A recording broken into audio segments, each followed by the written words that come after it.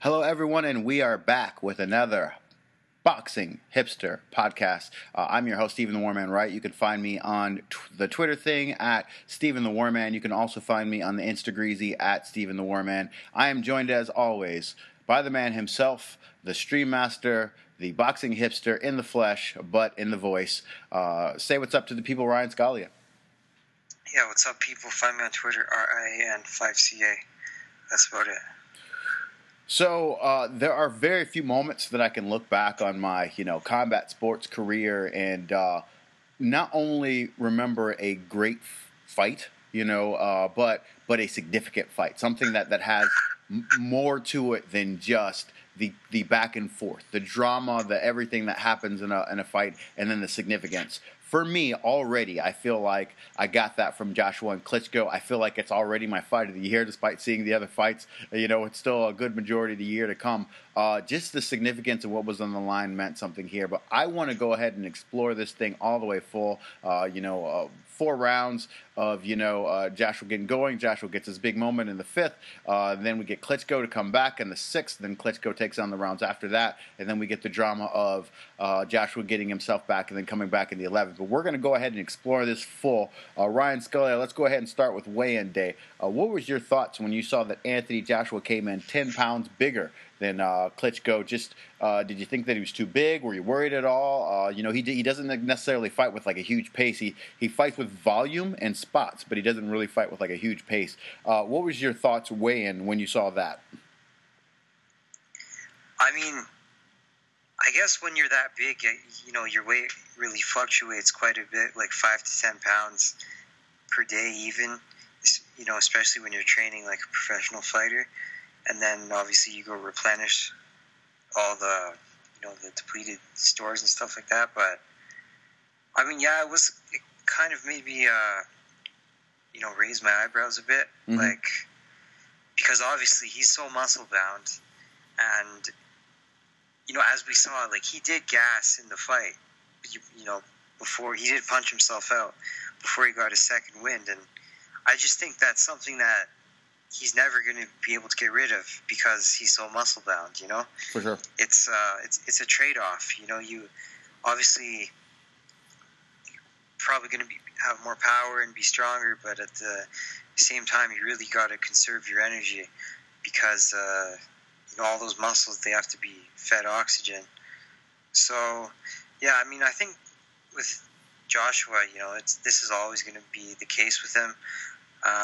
Maybe coming in a bit lighter, like, if it even matters, 245 compared to 250. I know for heavyweights that's like nothing, but maybe he'd be better off doing that in the future. But I mean, it still works for him. So, what did you think when you saw Klitschko's body? Did you think, okay, this guy's he is ready to go this time? A lot of people thought, going into it, they wondered about his, not necessarily motivation, but they wondered about, the different factors that went into the fight with Tyson Fury, for example. He's going through a thing where, the girlfriend was dealing with the postpartum depression, and he just different things going on in his life. Did you think that when you saw him physically this time, that he was going to be the best version of himself when he came in that much lighter? I mean, not significantly lighter, but when he came in lighter, he's always been the bigger guy in a lot of his fights. What did you think when you saw Klitschko's body? I mean, he looked in crazy shape. Yes. Obviously, he looked like he was really up for this, and he's really motivated, but at the same time, you don't know if, regardless of how good he looks on the scale, you don't know if he's shot or if he's, Father Time has caught up with him. Just because, he hadn't fought in 18 months and the Fury fight, but he definitely proved that, he hadn't really lost a step at all in the fight, and that, he does, or he did still have it going in. Let's go ahead and go through 1 through 4. 1 through 4, we get a little bit more volume and spots from Joshua. I remember after watching round 1, the first thought I had was, okay, Klitschko can't do that thing he does where he comes out and he just fights with one hand for 3 rounds, and he finally starts using the right hand in the 3rd, 4th round. I was like, he'll get himself too far down, especially when you're in someone's hometown and that kind of deal, whatever. What was your thoughts with that game plan. And it should be noted, I really like the sneaky 1-2 that he started off round 2 and round 3 with. Klitschko did it, but he still, for the most part, played a very he's got underrated defense. People don't give him enough credit for it. How he uses that long paw and how he ties up wide shots with his arms. He doesn't get credit enough for that, but that doesn't score in the scorecards. I thought that Joshua got a good jump rounds 1 through 4. What was your thoughts as you watched that from home? Yeah, it was interesting. Like, the first bell, Klitschko came out. He actually came out, like, pretty aggressive. Like, in terms, like, he took the center of the ring right away, and he's like, no, I'm going to push you back. But he didn't throw all that much, because Vlad he's always been very conservative and always likes to punch at, the perfect moment when he knows that he's going to land and he has a set target.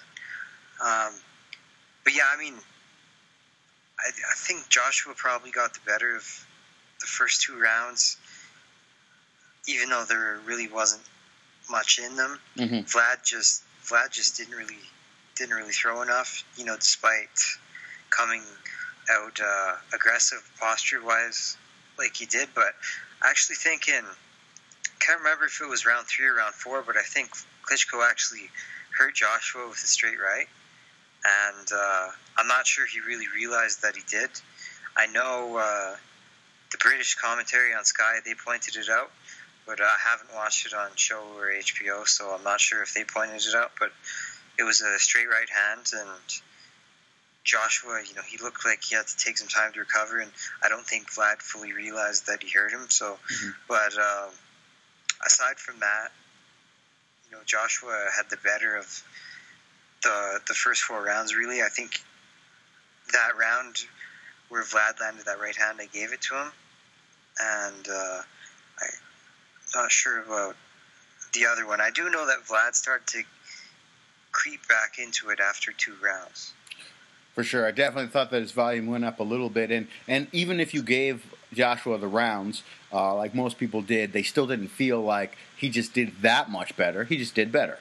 I think that you were right. One of the commentaries did notice the right hand. The other one didn't. I think on Showtime they replayed the right hand scoring. And they said it was a good shot. Not necessarily that it hurt him, but it was a good, big-time, clean score.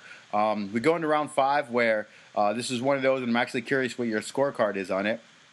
Joshua lands, lands a big shot in a flurry, builds on it, tries to get him out of there. Right at that period of time, he's thinking this is going to happen like what happens to all the other guys. He starts going bombs away, puts the long running champion down. Klitschko gets up after surviving an initial onslaught. All of a sudden, we've got like a minute and 10 seconds left, and we can see the visibly how much we're visible, or how deep the breaths were coming from Joshua. He was definitely in trouble. At my point, as soon as I saw that, I was like, how is he going to get through the next 6 rounds? And then from that moment on, Klitschko started to take over the rest of round 5. Some on the Showtime broadcast made that a 9-10 round because they liked how much work came back, because he landed a lot. Not just landed a lot, his demeanor, his posture, his confidence, everything was different once he realized the young kid is lost it. He's lost his gas, and he had turned it up. He pushed the pace, pawed out, started ripping the hook around the side, really took over the rest of that round. Did you still go 10-8 despite the fact that Klitschko came back, or did you score it a little bit closer? I think 10-9 is good, just because Vlad was really putting it on him for the last minute of that round, and AJ was falling apart. So yes.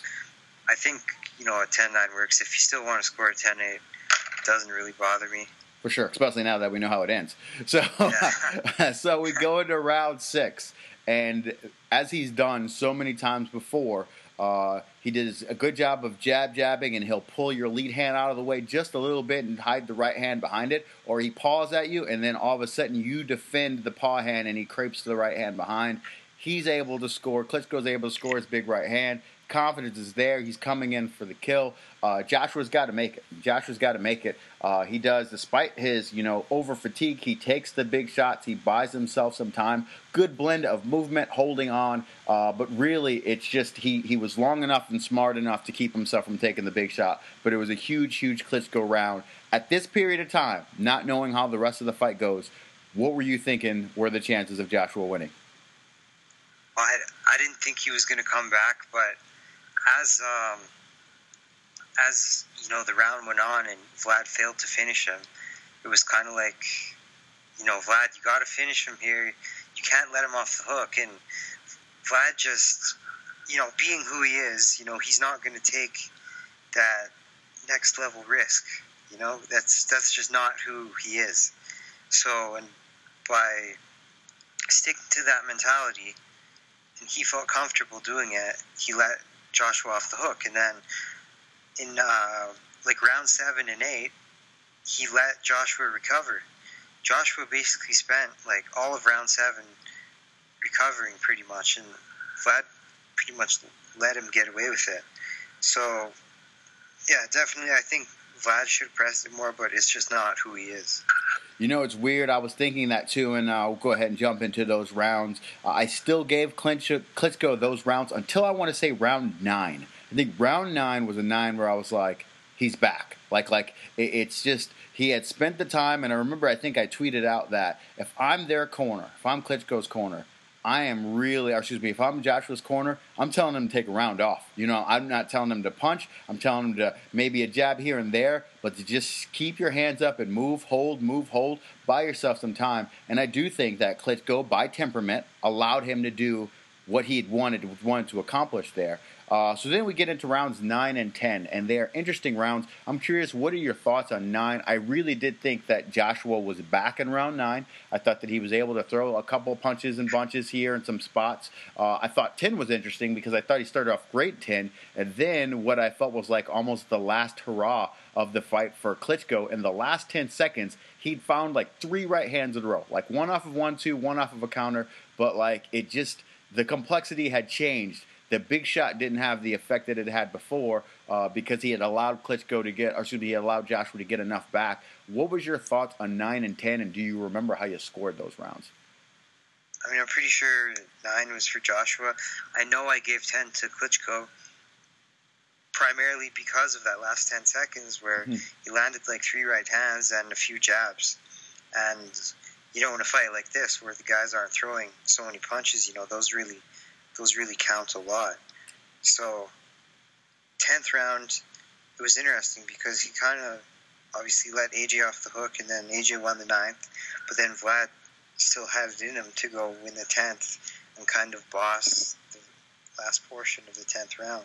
Yeah, it's definitely cracking away with that jab. It was one of the fights where I was like, man, that is a really good jab. It just started to come back to me, because it's been so long since we've seen him, because, again, the Fury fight was really a forgettable outing. But you forget some of the tools that he has, and he really put it together in this one. So we get to round 11, and the big time round. It starts off right off the jump. A right hand scores immediately. The Showtime broadcast noticed it some. The HBO broadcast noticed it right away.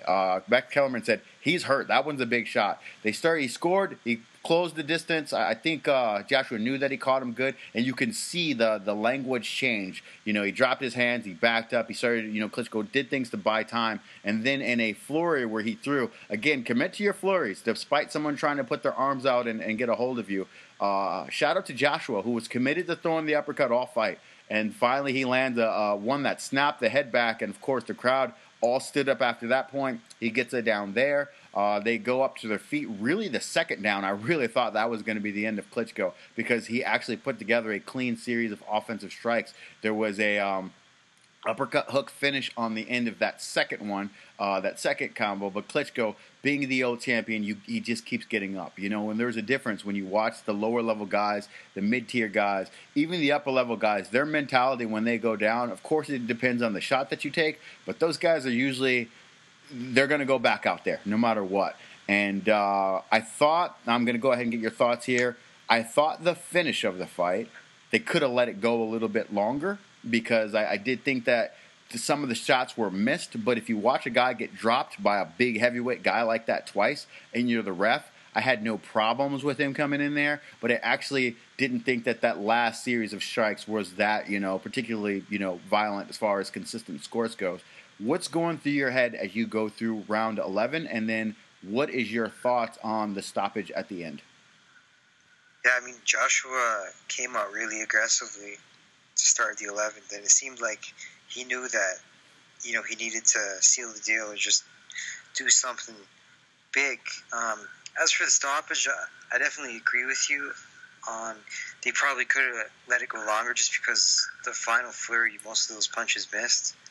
But, Vlad was probably not going to last anyway, and he didn't complain about it. So, I mean, I think at the end of the day, it's all right. It wasn't the ideal moment to stop it, but Vlad was probably done anyway. So we go ahead and we go into the bigger picture. First and foremost, what was your thoughts on 90,000 people packing Wembley to watch a prize fight? What are your thoughts on that? The crowd, the walkout. What is your thoughts on the production of how this thing went down? And what a star we have in Anthony Joshua. Yeah, I mean, I think Joshua is the biggest star in boxing around the world, and he's only going to get a lot bigger. This was kind of just the beginning, and I mean, even today, Eddie Hearn's like, no, we can't go back to the 20,000 arena. Joshua's too big for that now. So, Joshua's hit superstar status in the UK, and there's going to be a lot more occasions like that. I think in 90,000, it's really impressive.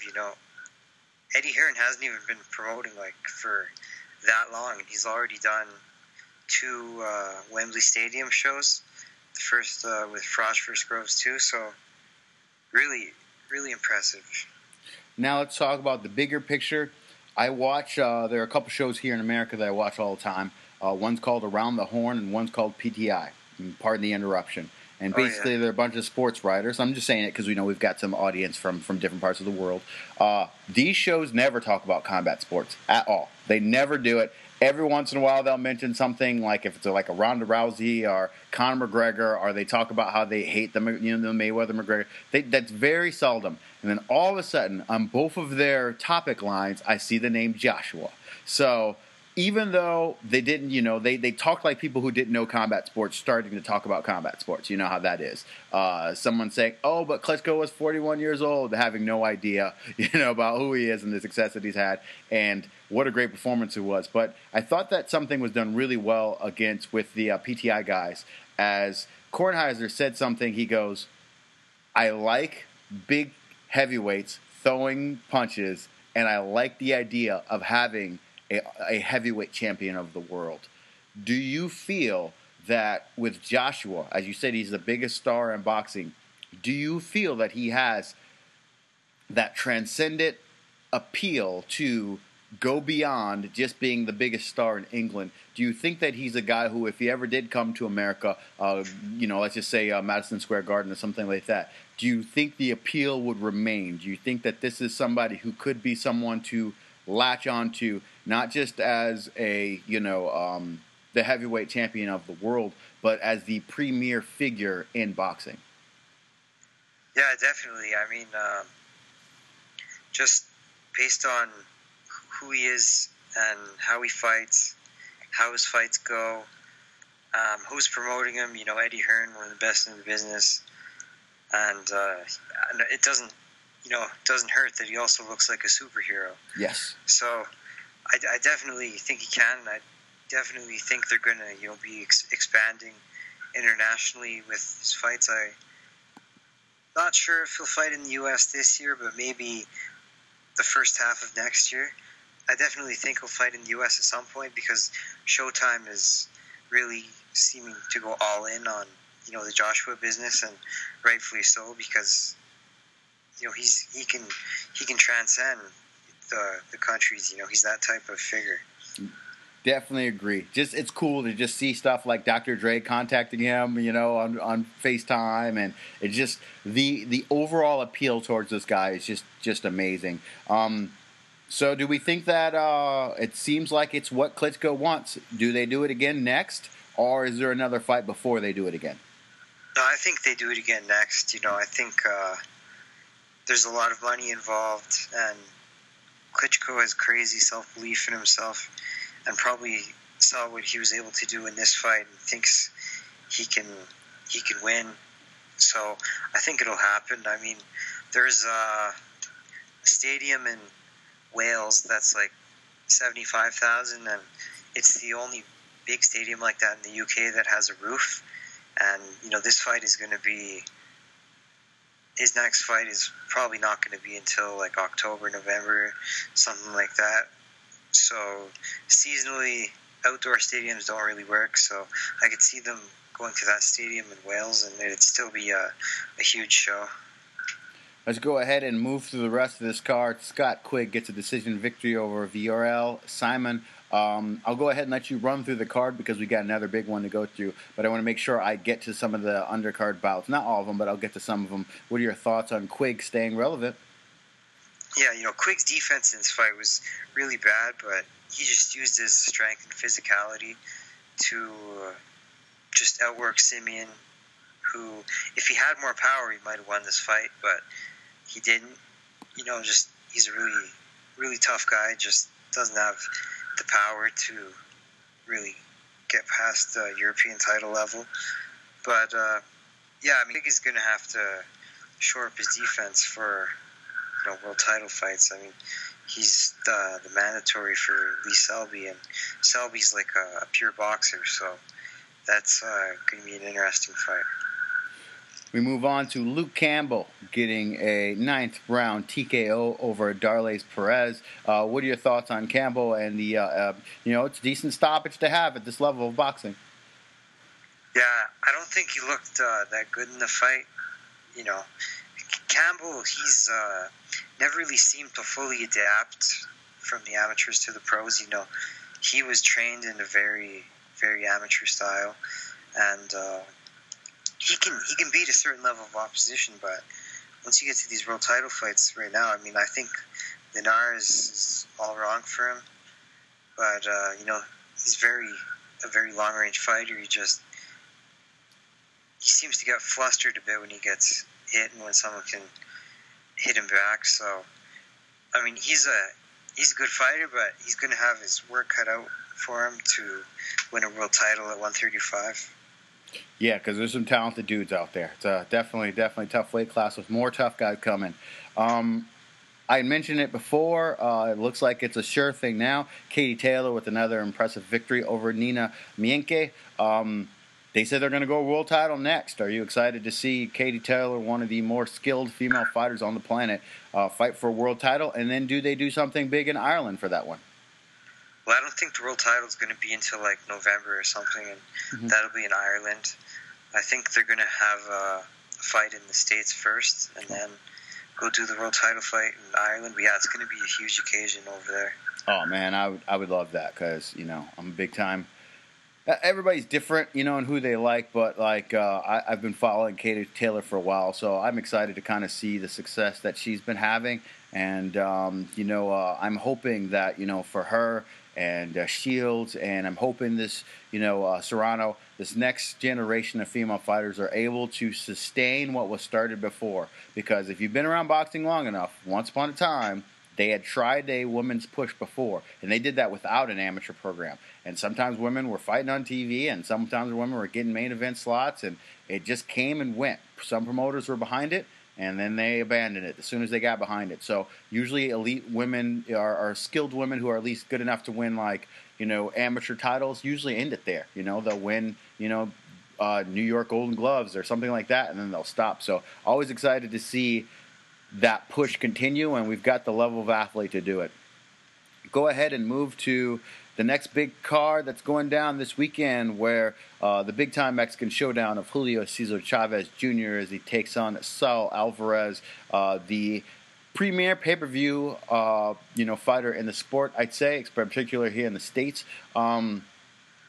Chavez seems like he's doing the part with Nacho Beristain now, and Nacho's been his weight's down. If anything, he's taking this thing serious. He should be the bigger, stronger fighter. Alvarez is the more skilled guy, but it's not like Chavez Jr. is without skill. That's one thing that I used to be upset with when people were kind of critical of Chavez.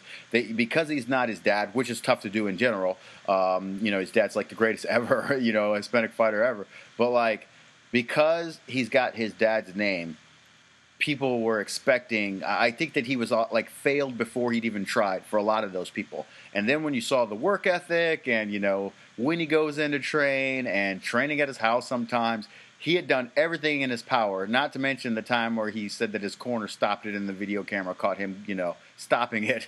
It just, he's had so many of those run-ins. It'd be easy. Before you saw the video or the footage of him come out, it'd be easy for most people to be like, it's going to be a good fight, but Alvarez is going to win it. But now you see the dedication put in. You see the body change.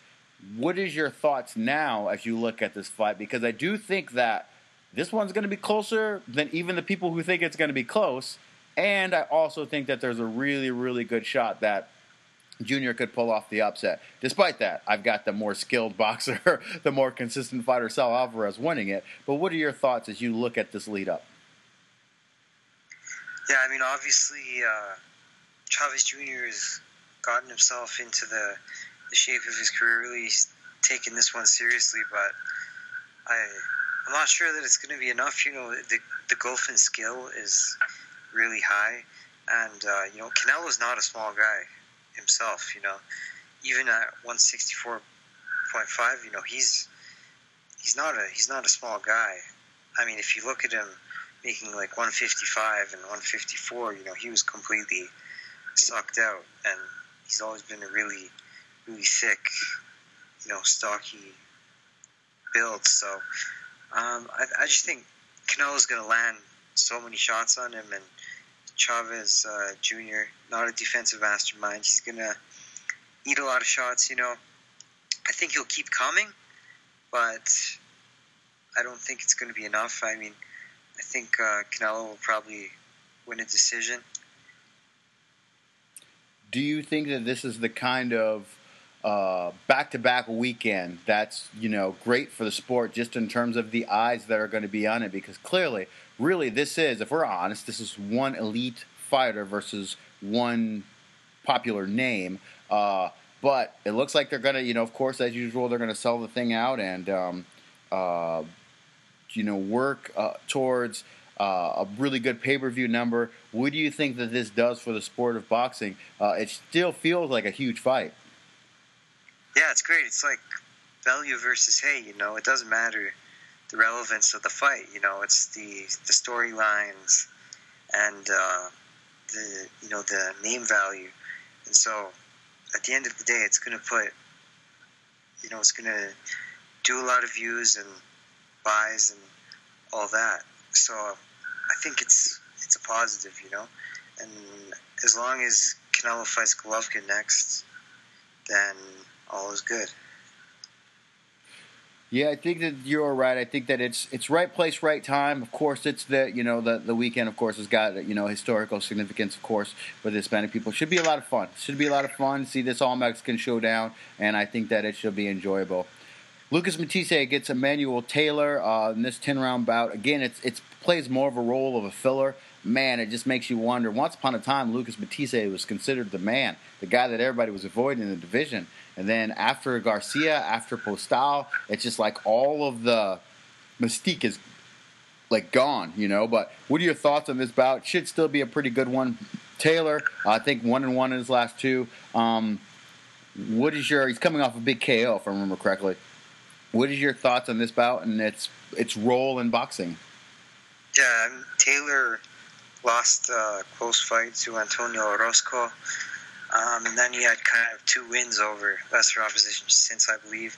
But the thing about Matthysse is no one has any idea what he has left. After the Postal fight, he hasn't fought in probably 18 months or something like that. So a Yeah. year and a half. So, Taylor's a good test. He's a solid fighter. He's just come up short against Broner, Algieri. But he gave Broner a really good fight. He gave Orozco, really close fight. So, we'll see what level Matisse is still at. Taylor's been down and hurt quite a few times, so maybe Matisse will be able to stop him. But Taylor might make it tough for him. If Matisse is past his best, or maybe he'll be rejuvenated. We just don't really know going in. And you are correct. That fight with Matisse and Postal was October 3rd of 2015, so it has been a while. Joseph Diaz continues his campaign as he goes against Manuel Avila. What are your thoughts on this one, and how do you think that it shakes down as far as does the young guy continue to develop? Yeah, I think you got to favor Jojo here. Just he has been looking good as of late. It's just he lacks that knockout power. I mean, he's going to have to be a guy that kind of outboxes, outworks, and if he gets stoppages, it's going to be breaking guys down. Avila didn't look good in his last fight. That's probably why they think they can put him in with Jojo here to kind of increase Jojo's standing. I mean, in Avila's last fight, he just looked like he looked disinterested and like he wasn't up for it. But I imagine he'll be up for this one. But neither guy here has like knockout power, So this is most likely going to go the distance, and I think Jojo will get it. David Lemieux goes against Marcus Reyes. He's right back in there. A short turnaround for him coming off the big KO win about Ben Matriel. What are your thoughts on this one? And clearly, I feel like this is a fight for positioning. Maybe something happens in the main event that gets him the opportunity against one of those guys. But I feel like this is kind of that. That's kind of what his thinking is in being on this card. What are your thoughts? Yeah, I mean, Reyes isn't a bad fighter, but it's David Lemieux who's probably going to go into the ring and try to punch a hole in him. And I wouldn't be surprised if that happens. I think sometimes Lemieux is actually a bit underrated. A lot of people hold that Rubio and the Alcine loss against him. And, David Lemieux is a different fighter than he was back then. Mm-hmm. He's been a pro since he was 18, and he's still only like 27 or 28, and he's gotten a lot better. And he's got stamina to punch for 12 rounds. So I think David Lemieux is going to roll here. Maybe Reyes will put up a bit of a fight like he did against Chavez Jr., but ultimately Reyes doesn't have the power to really bother Lemieux. So I think it's just going to be all systems go for Lemieux. Any other fight in that card you want to talk about before we move on? I mean, there's the debut of Raul Curiel from Mexican Olympic team. He's going to be an exciting fighter. That's about it.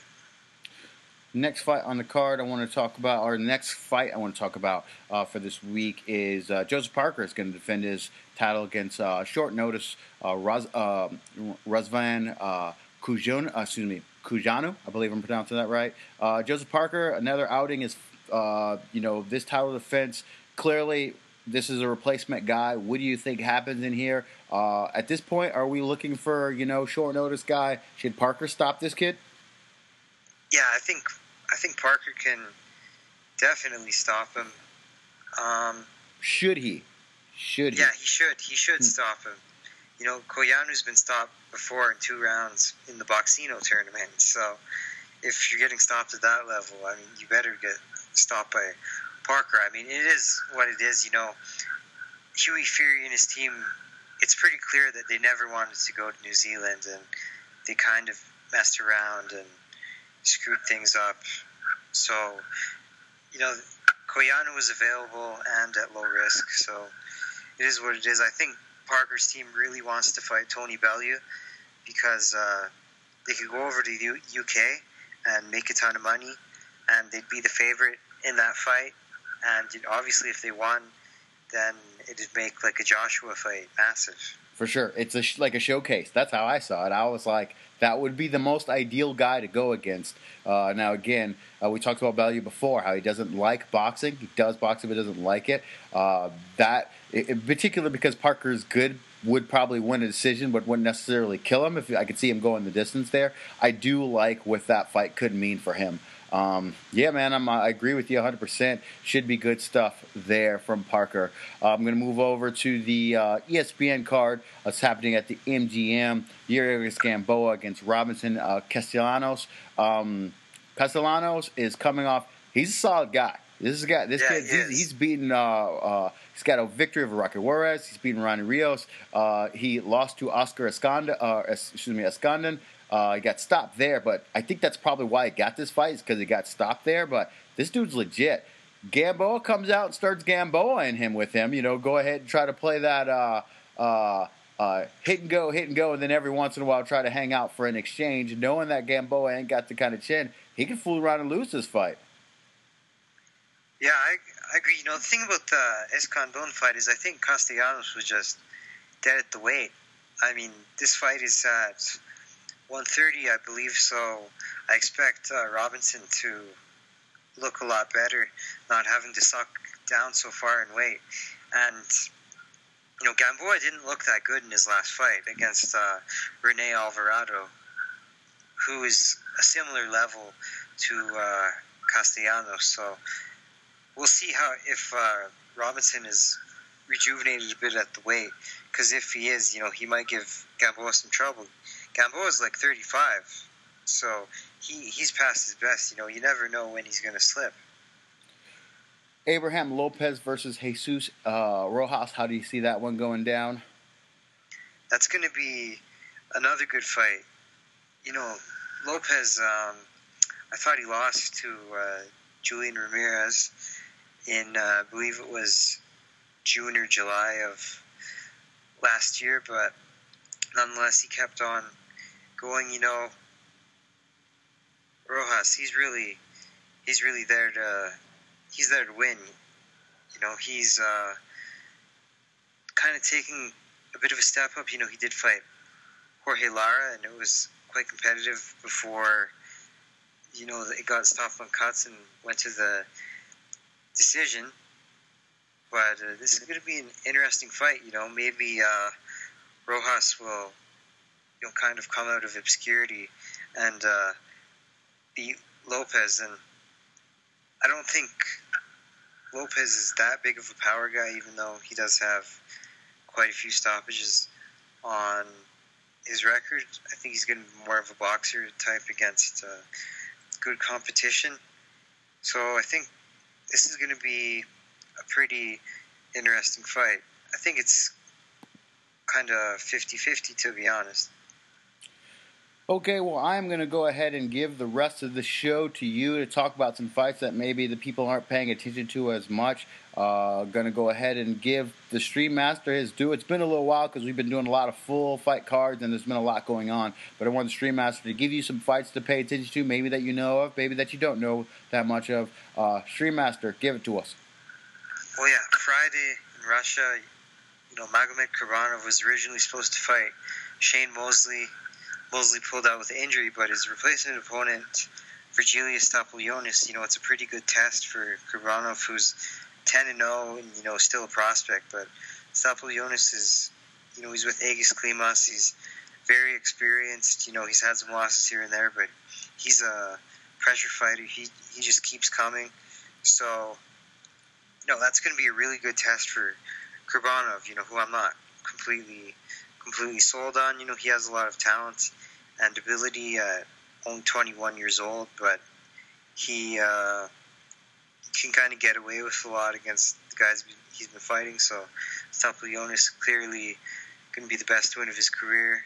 On this whole card, there's a ton of prospects. Shavkat Rakhimov from former Tajikistan Olympian southpaw who's now in Russia. Rustam Nugaev is back. You probably remember him from ESPN fights. He's fighting a undefeated guy from Colombia, Daner Barrio. So we'll see. Maybe there could be an upset there. You know, I saw Nugaev's last fight, and he was getting outboxed by a really small Uzbek guy for quite a bit of the fight. Yevgeny Chuprakov, you know, he's another undefeated prospect. He's kind of like a Gradovich or that type of fighter. I suppose he's fighting Aiden Sonsona, who had a huge win in Mexico when he knocked out the undefeated Adrian Estrella. But then after that fight, he didn't fight for a year and a half. So he came back with a couple wins, and now he's against Chuprakov. I think if he's in form, he could get an upset in Russia there. Then there's Mikhail Alexeyev, who he pretty much shut out Romero Duno, who then went on to a Golden Boy card and knocked out Chimpa Gonzalez and got signed to Golden Boy. So we'll see what he's going to show. You know, he's another good pressure fighter. I mean, that's just one card in Russia. On Friday in Reno, Nevada, there's Jose Carlos Ramirez, you know, the former Olympian. He hasn't stepped up his competition yet. You know, that's because he's a huge draw in kind of that area of Fresno. And on the same card, the pro debut of Gabriel Flores Jr., 17 years old, the youngest fighter top rank has ever signed. He was a silver medalist at the World Junior Championships back in 2015. So I'm pretty interested to see how he's going to fare, because I'm not sure if he's ever even fought 3-minute rounds in a fight before. You know, World Juniors is 2-minute rounds, so that's going to be pretty interesting. And yeah, that's just a portion of the action this weekend, but I will stop there. Okay, well, that's good stuff. Good talk. Thank you, everybody who's been following the podcast, and we're going to stay consistent with it. And we're glad that you guys like, boxing action as we do. We appreciate everybody who takes the time to listen to us, and we hope you are you get through your day a little bit brighter, getting to hear some boxing talk, and of course listening to Stream Master. We hope you guys know a little bit more, because the boxing hipster really does put a lot of time into this. So say goodbye to the people, Ryan. Peace out. Later, everybody. Peace.